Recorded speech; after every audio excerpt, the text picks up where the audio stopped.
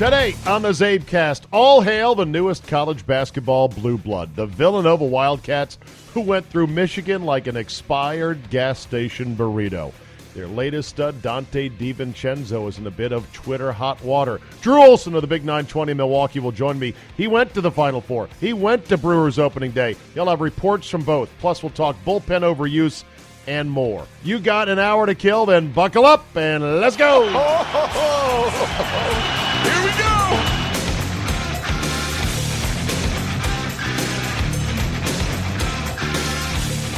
Tuesday, April 3, 2018, and let me be the first to say it. Villy, congrats to Villy. What? I'm not the first one to say Villy. There's a T-shirt already with the Bud Light slogan. Villy. I get it's like dilly. I'm telling you, dilly is quickly going to become Where's the Beef, like Clara Peller and Wendy's. Oh, I forgot to mention, there is apparently a list of banned phrases that is circulating amongst Masters security, words and expressions and phrases that security will throw your ass out of Augusta National if you deem appropriate to yell during the tournament proper. And apparently Dilly is on that list. I'm sure Baba Booey is on that list. I'm sure Get in the Hole. I'm sure Mashed Potatoes. Who knows what else. But congratulations to Villanova, who were just dominant last night in the national championship game. I enjoyed the game, even though it was not a close game, because it was fun to watch a team hitting on all cylinders and just destroying a very capable opponent. So Philadelphia and those filthy animals up there get to prepare for a second parade now in 3 months. Yay! Congratulations. All right, thanks for downloading this episode. I know your bandwidth is precious, and we appreciate it, so let's get to it. Before we bring on Drew, an amazing thing is kind of happening now with Tiger Woods. Not just his comeback, not just his amazing health with his back, but Tiger Woods is finding his humanity. I'm calling this Tiger 3.0 now. Tiger 1.0 was the dominant Tiger Woods that blew through everybody and didn't give two shits.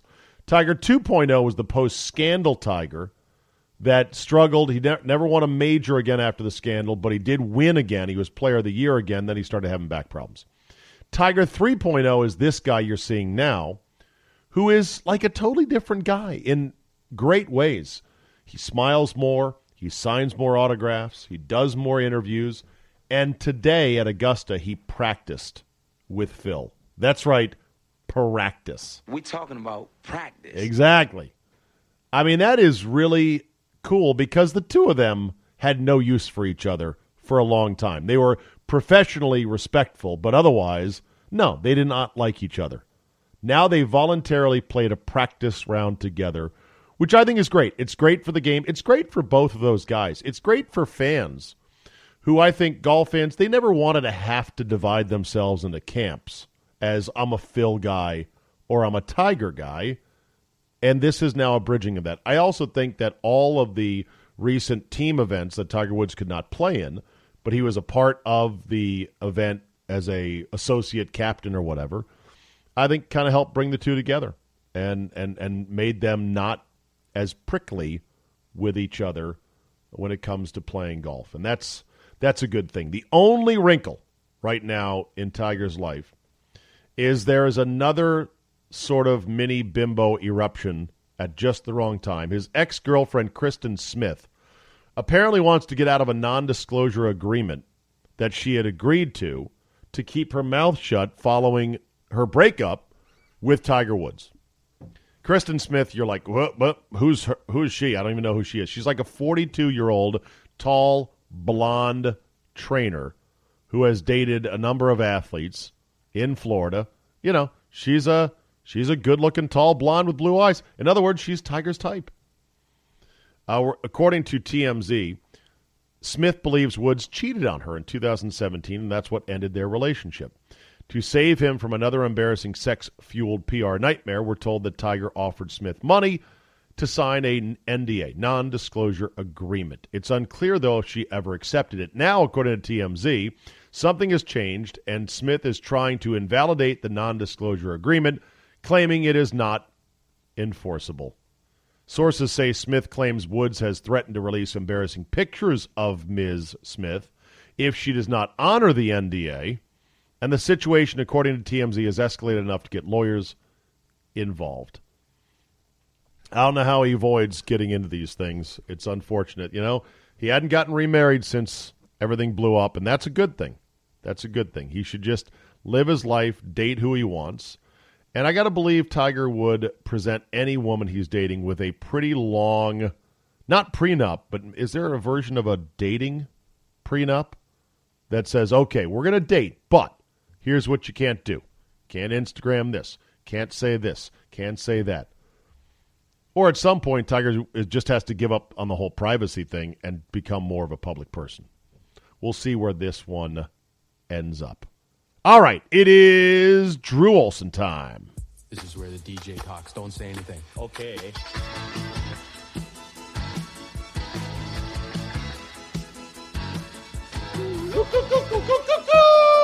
Beauty, go. Okay. I can't help but sing that whenever I hear Drew Olson's theme song. It is Bob and Doug McKenzie and the Great White North. Drew Olson joins us from the Great White North, Milwaukee, Wisconsin, where he hosts a show on 920 a.m., the Big 920, and you can follow him on Twitter and do all that other good stuff. Former Brewers beat reporter and former ink-stained wretch for the Milwaukee Journal-Sentinel. Wow. Where it was snowing in the Great White North recently and will continue to snow into April, from what I understand. Right, Drew? Well, they're saying flurries. We're not as bad as Boston and New York, though. We're practically beachfront property now. Practically beachfront property? With global warming, pretty soon Milwaukee's going to be the place to be. Still cold, though. By the way, in D.C., February was warmer than March for the second straight year. So go figure. Ass backwards.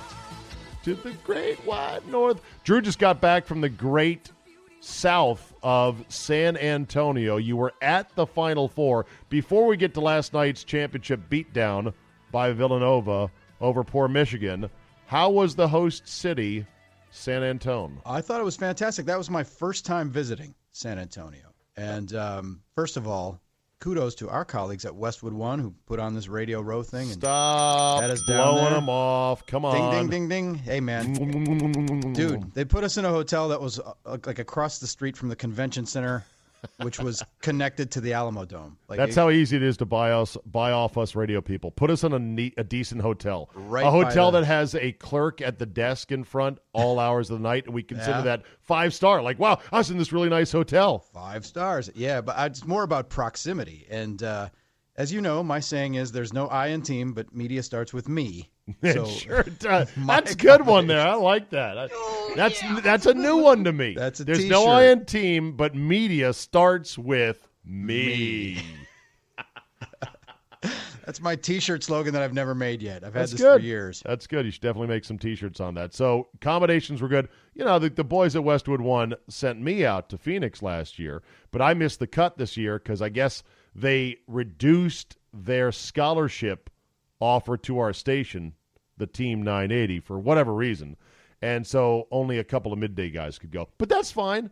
Hey, Westwood One, when you're back in a golf-friendly city like Phoenix again, I'll be happy to go cover the Final Four for you. I think it might have been a function of the fact that the midday was when Radio Row was hopping. Yeah, that's a Coaches good and point. guests, and then it just died after 3:30. Did it really? Done. Yeah. Okay. There was hardly anybody. Well, people have to go out and do stuff. So the championship game was a dud if you wanted a close, competitive, back-and-forth game. But it was a good game if you were a Villanova fan or just like to see or just appreciate overwhelming basketball. What'd you think of the game? It did. Coronation, Villanova is a power. Look at their record over the last couple of years. Even the years they didn't win the title, they're fantastic. It was an ass whooping, but the best team in the country won the championship. So how do you feel bad about that? I guess not. We all want close games, right? But I think some of us can appreciate going, holy shit, look at how good these guys are. And they have now, Villanova, in the last 5 years, averaged, Drew, 33 3 wins per year. So they are a dominant dynasty. They are a new I heard this question asked. Is Villanova now a blue blood? I would say yes, based on where they are. I mean, I was asking people at Radio Row, how do they do it? Like, it's a school of what, 8,000 kids? In a leafy suburb of Philly? Yeah, is it a leafy suburb? Yeah, I guess it is a idyllic northern campus burbs. setting. Yeah. Idyllic campus setting.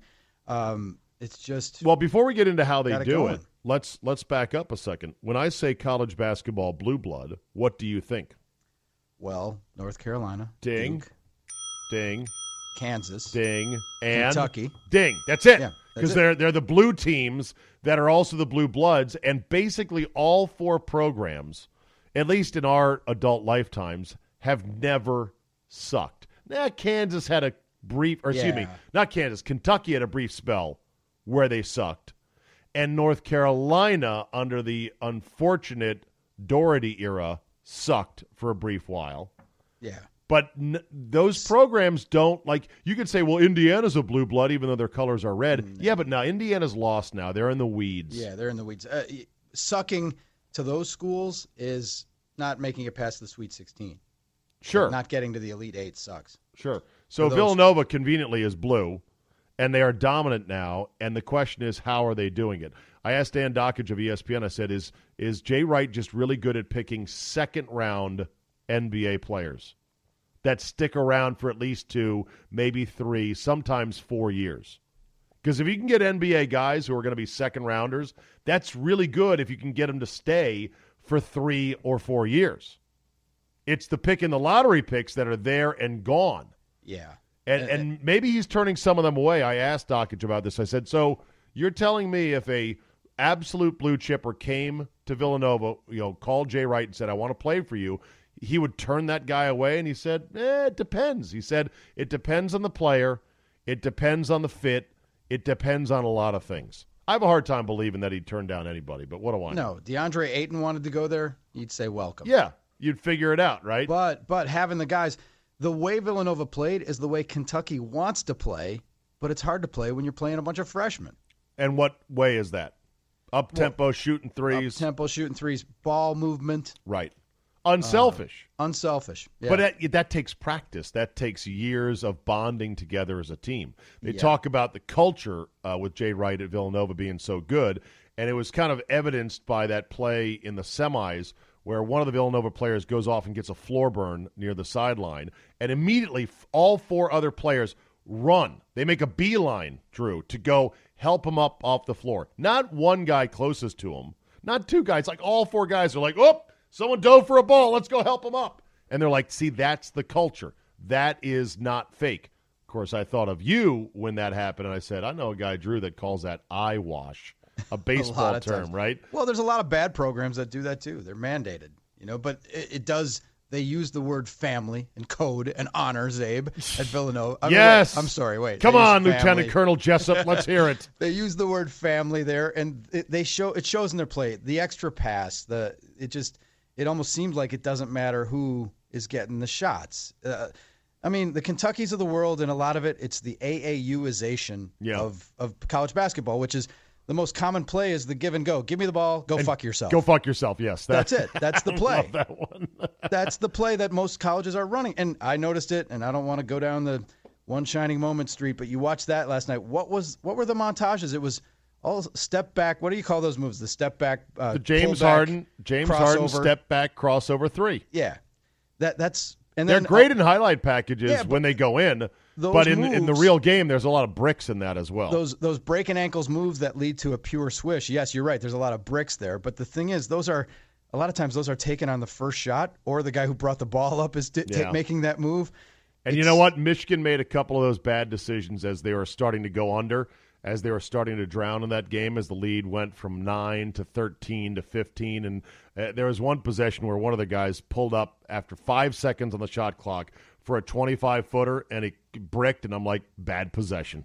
I don't care how much you were feeling it. I don't care if it was a good look. I don't care what you were thinking. Bad possession. Bad possession. And that's the thing. And the other thing about the one shining moment, what you saw after those step back, pull back threes was a lot of chest pounding, gesturing, pointing to the sky. Ladies and gentlemen, listen to Drew Olson become that guy, Exactly. that old man on a lawn chair screaming, "Get off my lawn." It's just where the game is now. It's just changed. And the athletes in college basketball have never been better, and I don't know that the play is necessarily better. The best team won, and it's a fantastic team, but up and down the tournament. My theory that I came up with, and I actually had some smart basketball people that I talked to, Clark Kellogg and others, they agreed with me that the difference between 1 and 16 in the NCAA tournament has never been smaller, and the difference between talent in the NCAA and the NBA has never been bigger. Really?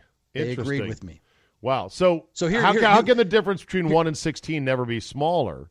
Because if number 1 went through all other 16 like, a hot knife through butter. Look at the other 64 teams or 63 teams in the tournament. I mean, they were all jumbled together. Look at the seeds. The seeds, what's the difference between a 12 and a 4 now? Nothing.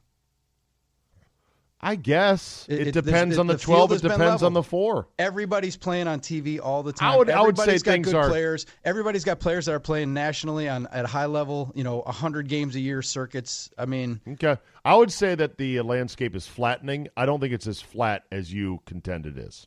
Yeah, well, there's still going to be some blue bloods. It's flattening, and it's been equalized. But the thing is, think of the worst starter in the NBA.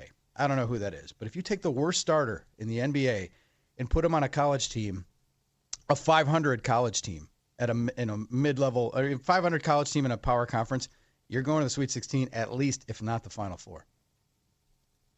I guess, yeah, probably. Because the skill, these guys, the NBA guys, the guys are coming from college. They're not developed. They're not finished products. They're not even close. And have you seen the class coming in for Duke this year?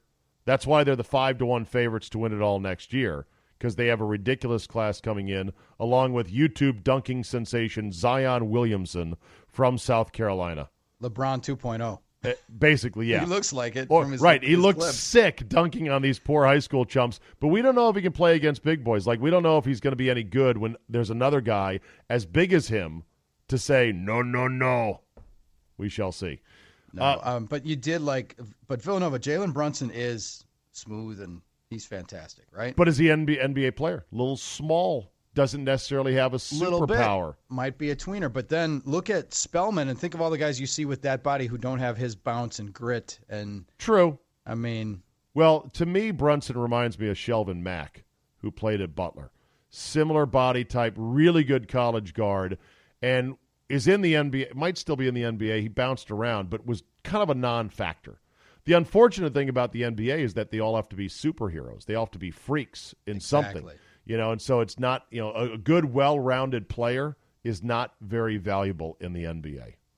Which brings us to Dante DiVincenzo. Oh, God. I tell you, is it racist of me as a white guy to root extra hard for other white guys who have game? I don't think it is. I think it's just me recognizing that, my people, white people, we play a sport, basketball, and we aspire to be as good as the black players in the sport because black players have dominated basketball for decades now. So whenever there's a white guy that plays like a black guy, I'm into that white guy. If that makes me racist, I'm racist. If that's your default setting, if you got to like something else about the cut of his jib rather than the tone of his skin, right? I do. I like how he plays. Did you see how he played? Oh, it was pretty phenomenal. In fact, I didn't know anything about Dante DiVincenzo until this tournament started because I hadn't watched any Villanova basketball all year. But once I started watching Villanova, I kept saying, number 10. That white guy, number 10, is good. Like, he moves in a way. He's a bouncy white kid right there. So I was telling my nephew about this, who purports to be a Villanova fan because he went to Villanova's basketball camp, lives outside of Philadelphia, and was not sufficiently into the game. And I kept yelling at him on Saturday night when he was down here visiting. I said, hey, Luke, number 10, that's the guy, DiVincenzo. He's money. Watch. So every play I'm like, look at that guy. Look at what he does. And he absolutely went off in the championship game. The two-handed straight-up block without committing a foul was incredible. That was, it was special. He went off. You're right. He absolutely took over the game, which, on that stage, if he's a one-hit wonder, that's a hell of a hit.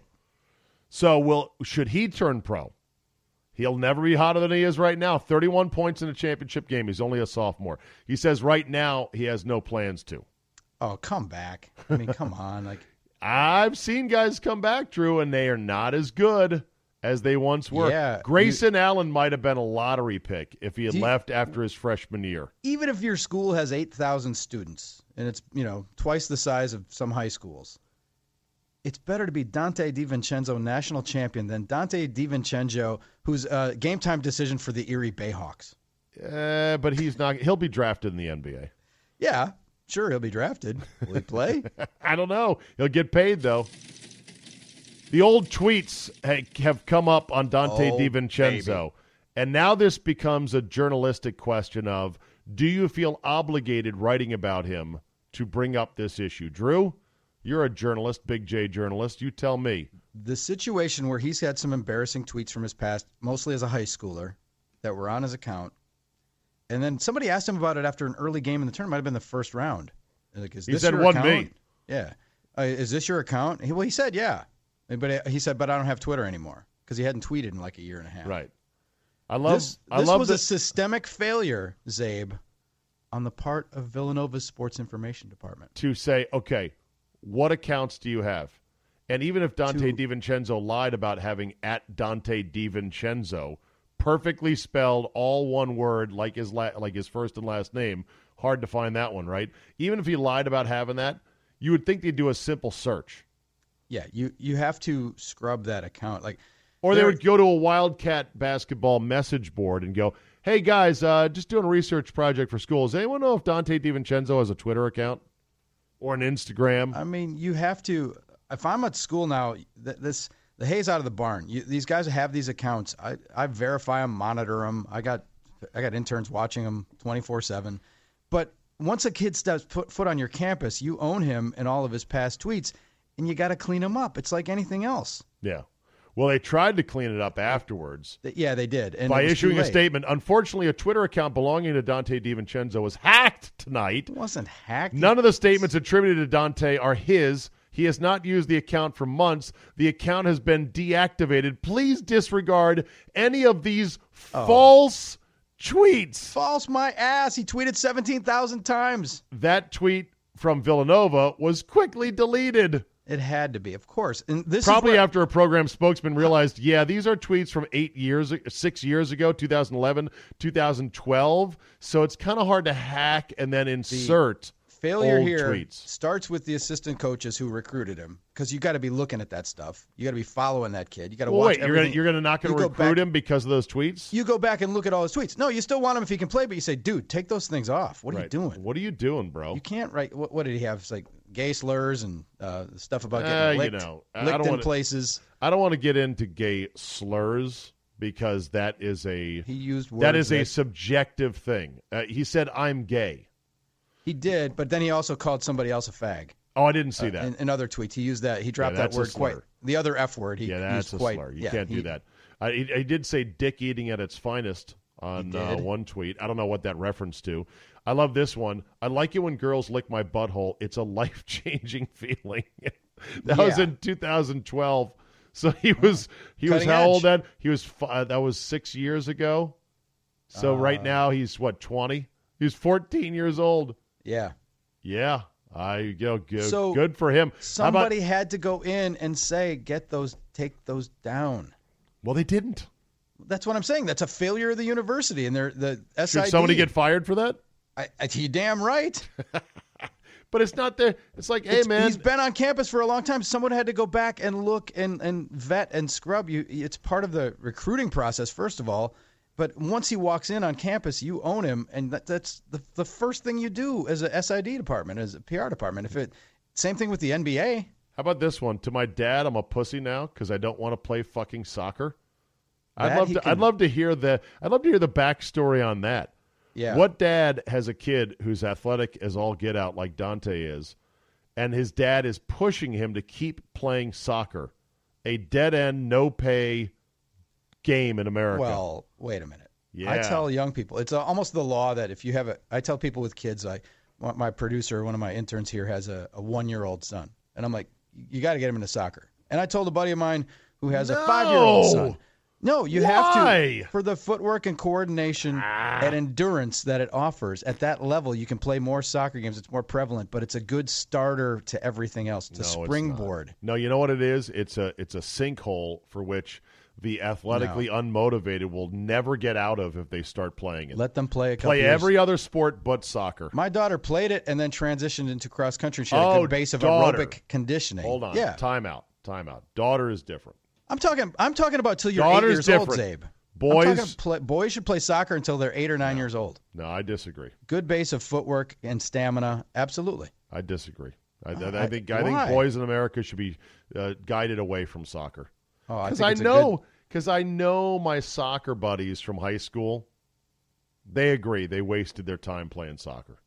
Could have played another sport. In high school, sure. Yeah, you can say that. Yeah, but how do they get to be high school soccer players? Well, they start by being 8-year-olds. If you never play soccer, Drew, you never get sucked in by soccer. You don't have to get sucked into the elite stuff. You do. I mean, don't get into the elite pro. But I'm talking about the travel soccer. I'm talking about the YMCA programs on the back, coached by dads who probably didn't even play soccer. Did you play soccer? I did not. No. Interesting. It wasn't in vogue when I was in high school. I played. So you never played, but now you're a guy pushing soccer. My buddy's son, 5-year-old, is 150 percentile on the growth and height and weight chart. He's going to be an offensive lineman. I said, get him soccer, playing footwork. I'm of the school. I would also say, and my co-partner on the air says this too. He said he wanted his son to do Irish dance. First, it's a great way to meet chicks, but he was a hockey player, and the footwork. Okay. I'm telling you, the coordination and the footwork would have been amazing, and his son didn't want to do it because it looked stupid. Yeah. They don't use their arms in Irish dance. But no, I'm about it. Non-traditional. I think soccer is a great gateway for other athletics. You don't have to get sucked into that vortex and play it. All right. You can transition. Exit question on DiVincenzo. What's the end game here? How does he get out of this pickle? Does he just hope it all goes away? What does he have to issue another statement? Should he apologize further? Just go forward and have the parade and just don't address it anymore. And just if you start up a new Twitter, use a different name and get it verified. Like I think all college athletes should have verified accounts. Mandatory? The schools should get them verified because then people don't. What if you don't want to be mandatory? All right, but okay, so if Steve Zabin's a player at State U and I hate State U, I'm going to start Steve Zabin on Twitter and start tweeting racist stuff and make you look bad and then have people have to dig out. How do you prevent that? You can just say it's not my account. That's what they try to do, and we're laughing at them. Yeah, but if it's definitely not your account, you can prove it's not your account. Well, and rather than have to go through that step, teach kids how to responsibly use social media, get them verified. What if you believe there's no responsible use? What if you believe that social media is one of the 4 horsemen of the digital apocalypse? Hey, that is setting us against each other on a daily basis in this country. I agree. It is. It's divisive, but also there are a lot of people navigating it just fine. A lot of athletes tweet, and they're funny, and they actually make people like them. Give them training. I actually have a little consulting side business, my side hustle, teaching people how to do these very things, how to step away from the landmines. And one of the things I would tell them is Twitter is forever, and don't tweet anything about, getting licked in certain places. unless you want that to be on national TV when you have your one shining moment. Speaking of which, since you hate the montage, which, of course, everybody on TV loves, the players love, I love, America loves, you are in the minority on this. Do you have an alternative to One Shining Moment? Go. Well, any song that's a hit for the moment. So you're not anti-montage. I'm not anti-montage. You're just anti the song. I watched it with the sound up last night for the first time in a long time, just for science, because for the last 7 or 8 years I've turned the sound down on the fucking awful song with the sappy lyrics, right? But I watched it. And I know when they're going to show a guy diving into the bass line. I know when it's become so cliched that it needs a reboot. And I know people love it, and I'm not that guy. I mean, I am not Mr. Contreras. I'm not trying to get attention with a hot take. That's not the way I'm wired. I wish I liked the song. Right. I fucking hate it. Do you know that it was originally meant to be played after Super Bowl 21? I did not know that. Yes, that was the song. That was going to be used as the montage. They changed the tune, or they changed the lyrics from the ball is tipped to the ball is kicked. Oh. Okay. Everything else fits.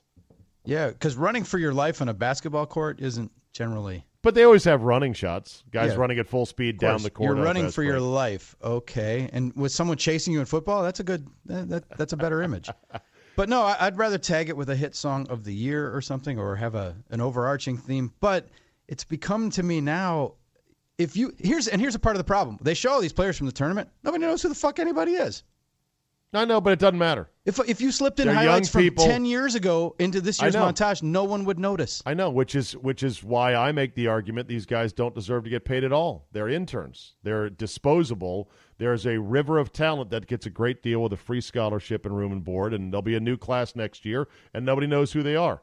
Guys like you want them to get paid, though. I want them to get paid. We'll disagree on that because when you're cutting down the nets with the official ladder holding the official scissors, right? And when you have outside linebackers coaches making $1.5 million a year, and strength coaches are knocking on the door of $1 million a year at universities. Yeah, and the players get nothing. What the fuck? Right, you don't like that. Yeah, I don't. But you just admitted these guys are anonymous. They're nobodies. So they're not the product. The product is the arena. The product is the uniforms. The product is the tradition. Is the coach. The product is the tradition. Is the game itself. The players are interns. But you better have those interns. And tourists. Well, but they do, though. Like they say, here's the internship. Free room, free board, scholarship, tuition, training, coaching, travel, etc. Who wants in? And there's a line around the block, Drew. Yeah, but they should still be paid more. Is that right? They're not going to because they don't need to. And they have plenty of people willing to take this deal. All right, so one shining moment, you want a different song. We'll work on that. I want a different song. I want better lyrics, better tune, better orchestration. How'd you feel about the dome? How do you feel about dome games on the Final Four? Last thing in the Final Four, then we'll move on. It's not ideal, but it was it's passable. It's the first time I've been to a Final Four and seen the games, and my seat was behind the student section in the end zone. Okay. And I took pictures with my iPhone, and it looked like I was further away than I was. That's because the iPhone, yep. It's because the iPhone camera sucks. But it was, I don't have a huge problem. It made it look intimate, and I didn't think – I was standing on the court for a while, and it didn't seem like that daunting like I thought it would. The popular mythology is that shooting in dome arenas is measurably worse than other arenas, but I have read articles and I've seen research done that proves that that is absolutely not true. Well, watch fucking Villanova on Saturday night. Well, yeah, exactly. It is absolutely not true from what I've read. It's a popular thing that people like to cling to, but it's not true at all, not empirically so. The other argument is that, okay, if you played in a regular arena like they once did, the cost of a ticket would be exorbitant because there is excess demand. There's 4 schools with rabid fan bases that travel that want to see this once-in-a-lifetime moment. So how do you accommodate them without, gouging students for a $1,000 ticket? You do it in a football stadium. And look, they keep selling out these Final Four venues. They had crowds of 68,000 plus these last 2 games or the last 2 nights down in San Antonio. Without the dome venue, that's 48,000 people that wouldn't get into the event. So I think I've come around on it. The city as much. I mean, San Antonio is fantastic, Zabe, and I put it to all the guys that are listening to this, mostly guys. There's some women too. We welcome them. But I would say that this is a buddy's bucket list thing. You should go to a Final Four with your buddies and blow it out. Because it's a weekend. Go to the games and spend the weekend, and it's cool. Yeah. And by the way, someone asked me about the Alamo Dome. I think it was my brother-in-law. He said, he's like, so is that a football stadium? I'm like, yeah, I think. Yeah.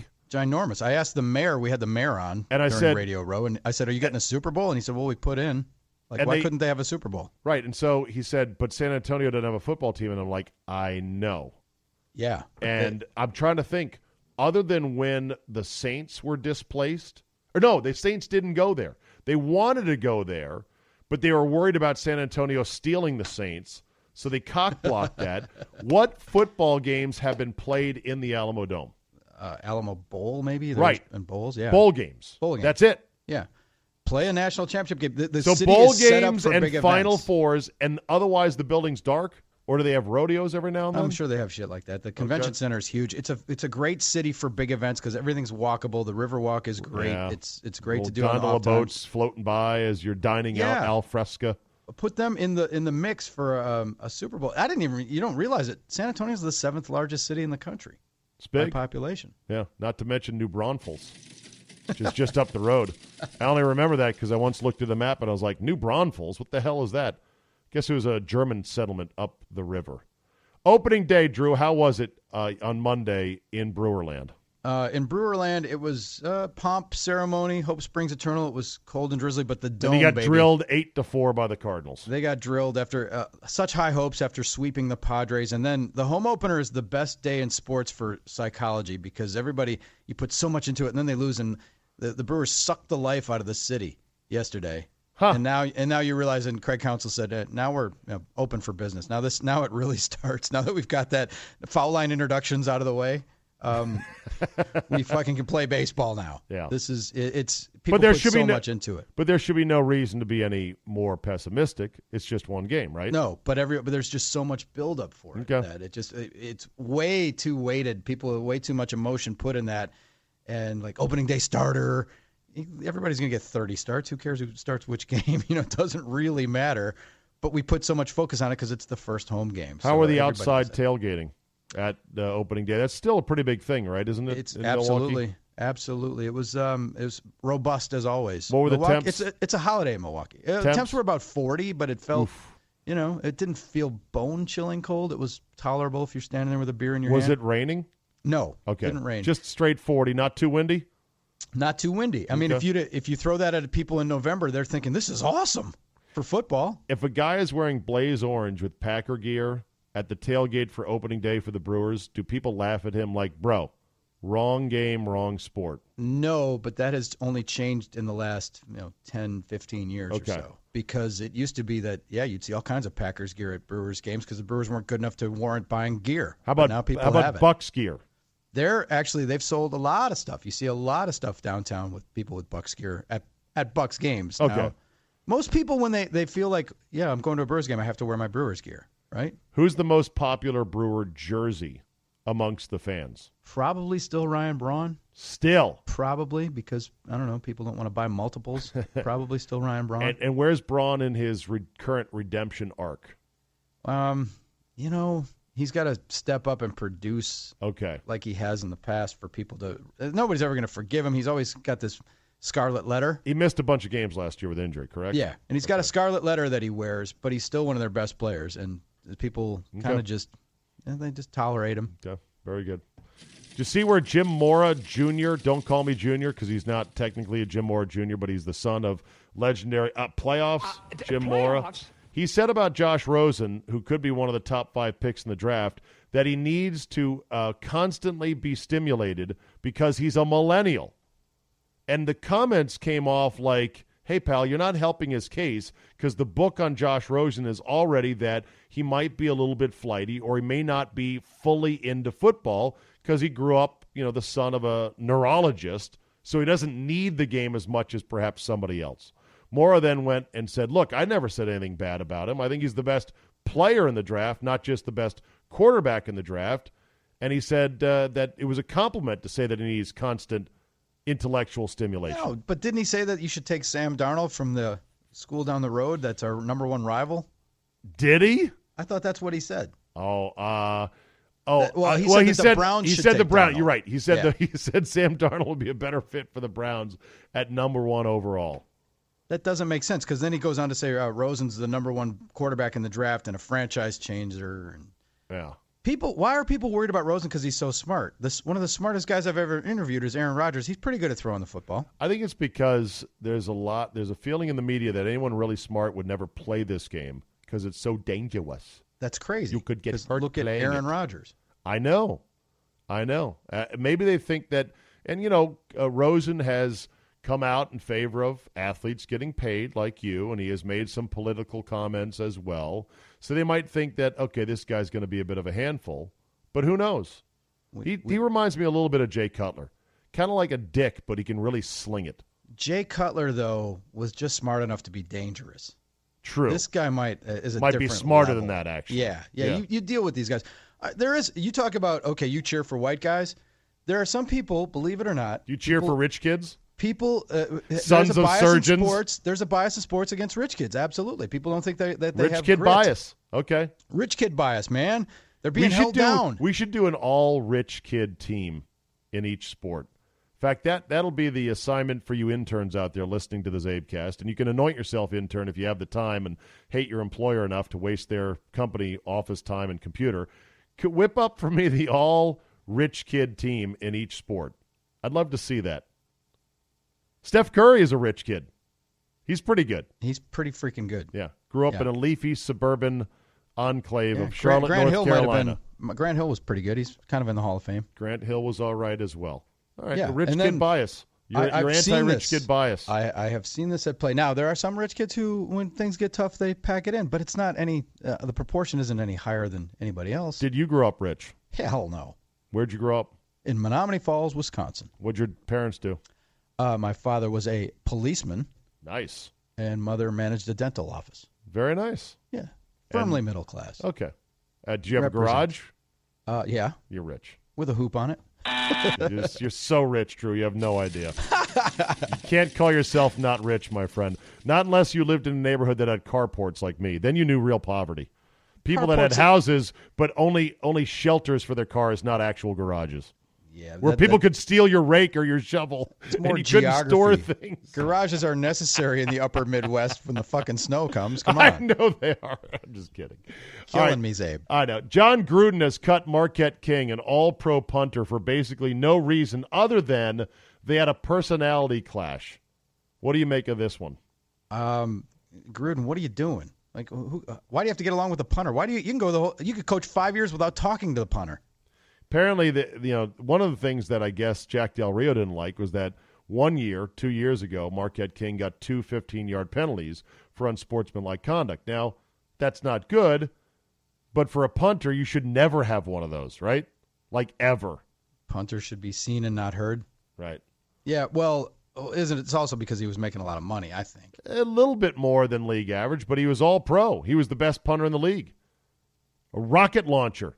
Yeah. First thing I thought of was, well, here he is, a black punter, the best black punter since Reggie Roby, and John Gruden has to cut him. Cue the Curb Your Enthusiasm bite of all time. Well, because I fired him, that's why. You fired him?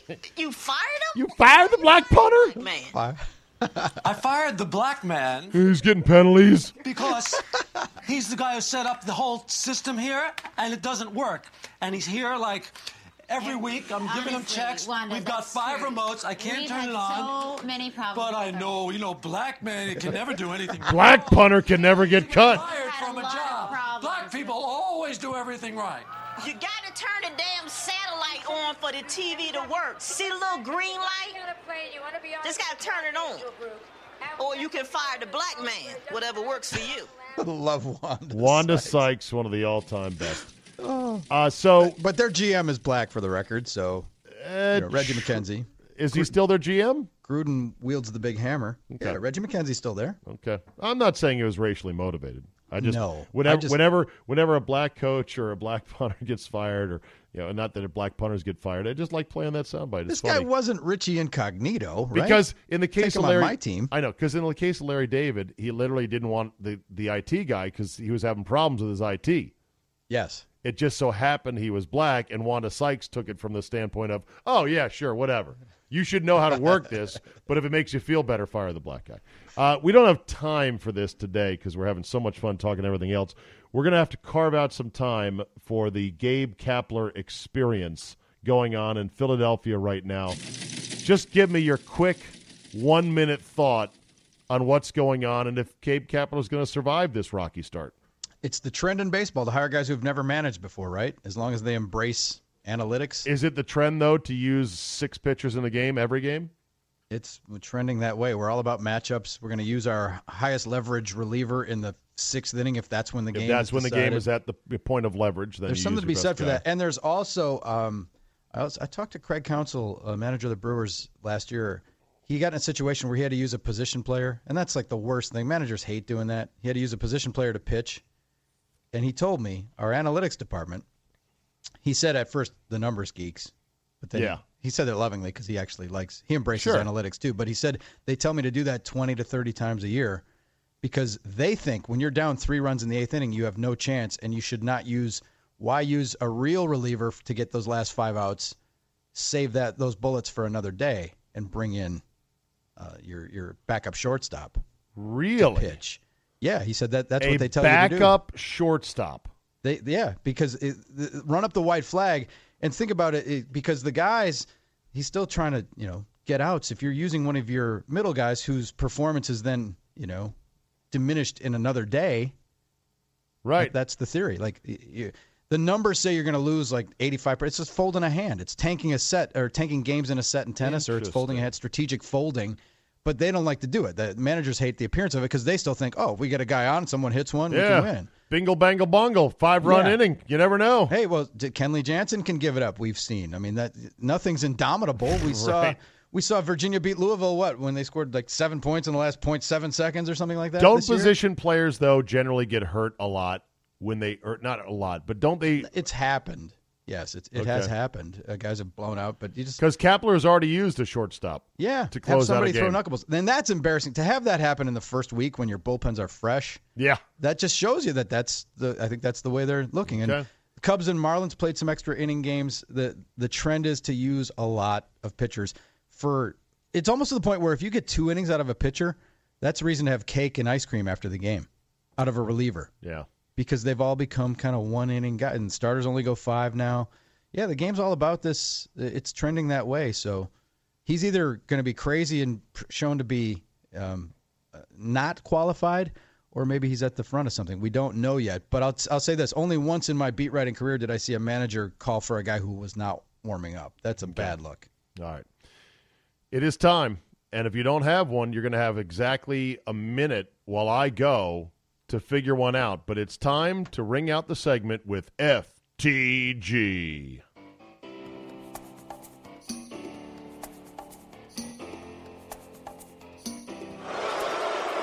I'm not a good guy. I'm the guy. Fuck that guy. Fuck that guy. All right, Drew, do you have a FTG for the week handy, or do you want to wait to order your chicken parm while I order my food right now? I'll stand in line to see what the specials are. Okay, you better think real quick. My FTG for this week goes out to one Michael Juan, the commissioner of the LPGA Tour. Why? Because that guy as commissioner needs to take slow play seriously. The ANA Inspiration, or All Nippon Airways Inspiration, one of the majors on the LPGA Tour, the former Dinosaur Classic, where the winners jump into what used to be a lake next to 18, but they now made it a pristine swimming pool where you don't even get muddy anymore. Well, one of their majors is going on this past weekend. Golf nerds like me are watching it, and the pace of play is so glacial that the final twosome on Saturday got put on the clock. And by the time they tapped in on 18, there was literally like 6 people in a grandstand that would have seated 3,000 because everyone had gone home. On Sunday, the pace of play was so slow, they couldn't even get in the playoff and had to resume it on Monday morning with no weather delays whatsoever in Palm Springs, California. Hey, Michael Wan, commissioner of the LPGA, fuck that guy. Get a hold of your pace of play. It's killing the sport. All right, Drew, I've vamped enough on that. You are now going to deliver your fuck that guy for the week. Go. My fuck that guy is the guy who designed the horn at the Alamo Dome in San Antonio, because that's all people were talking about. Watching the game yesterday, my daughter hadn't been paying attention to it at all, but she actually had she did like 3 brackets, and she had Michigan and Villanova in the championship game in 2 of them. Pretty stunning. But she's like, what's with that horn? Is that a car horn? It's terrible. What the hell? Why didn't you bring that up to the mayor of San Antonio? Well, you didn't know at the time, I didn't guess, know at the time. I hadn't seen a game, yeah. Yeah, they got to replace that. There's nothing worse than wimpy horn syndrome, whether it's in an arena or in your car. I hate it. That was awful. Like, what the hell was that? Yeah. It was so noticeable. When do you ever notice the horn? If it's a normal horn. I have a Honda Pilot. I love the vehicle. It is a glorious SUV. It's got all kinds of technology in it, lane avoidance, automatic braking, DVDs, rear view cameras, the whole schmear.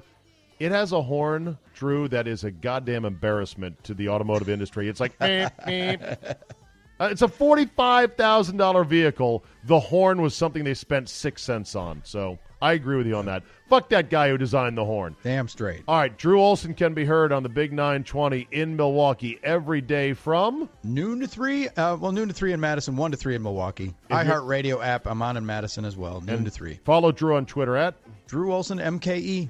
That's OLSON. Thank you, Drew. You bet. We'll end with this today. Did you see the Instagram post or Twitter post or video that coughed up on the internet of Aaron Donald, Rams all-world defensive tackle, training in the offseason with a trainer in a gym on defense, offense, hand moves, all the hand fighting that goes on between the O lineman and the D lineman is a whole art form. You know, high punch, low punch, this, that.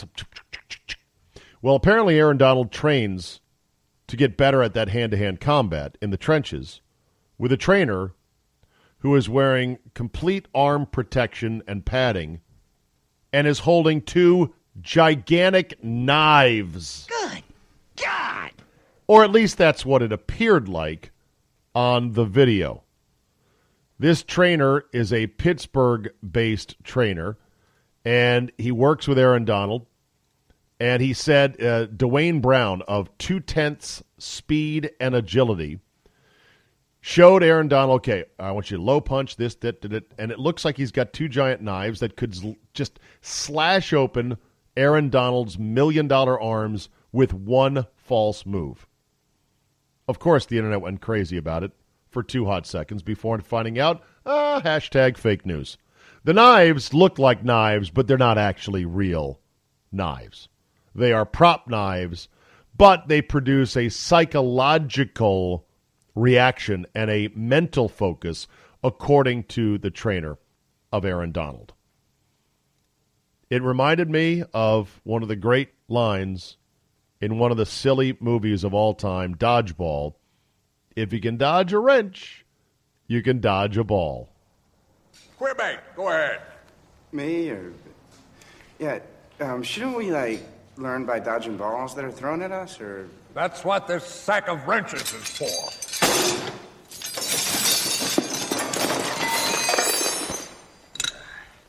If you can dodge a wrench, you can dodge a ball. What?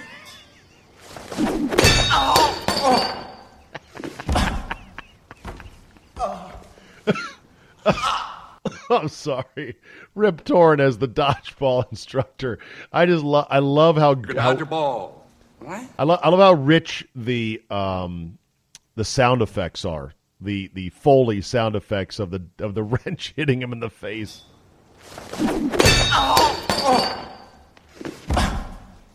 It's good stuff. Vince Vaughn in that movie, Rip Torn. I think I said Rip Torn was the dodgeball instructor. Ben Stiller was in the movie. The lovely Christine Taylor. And that kid who just got hit in the face, he was on some TV show. Scrubs, maybe? Possible? I'd have to look it up. It doesn't matter. But if you can dodge a wrench, you can dodge a ball. Someday we will have weaponized human football where you are allowed to have knives on the field because we're going to need that kind of excitement for human football to compete successfully for eyeballs with robot football on the moon. But we're still a few years away from that just yet.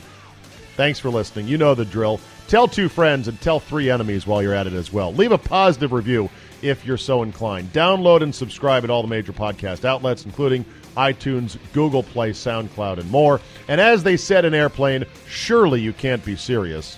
I am serious, and don't call me Shirley. Thanks for listening, and we will see you next time.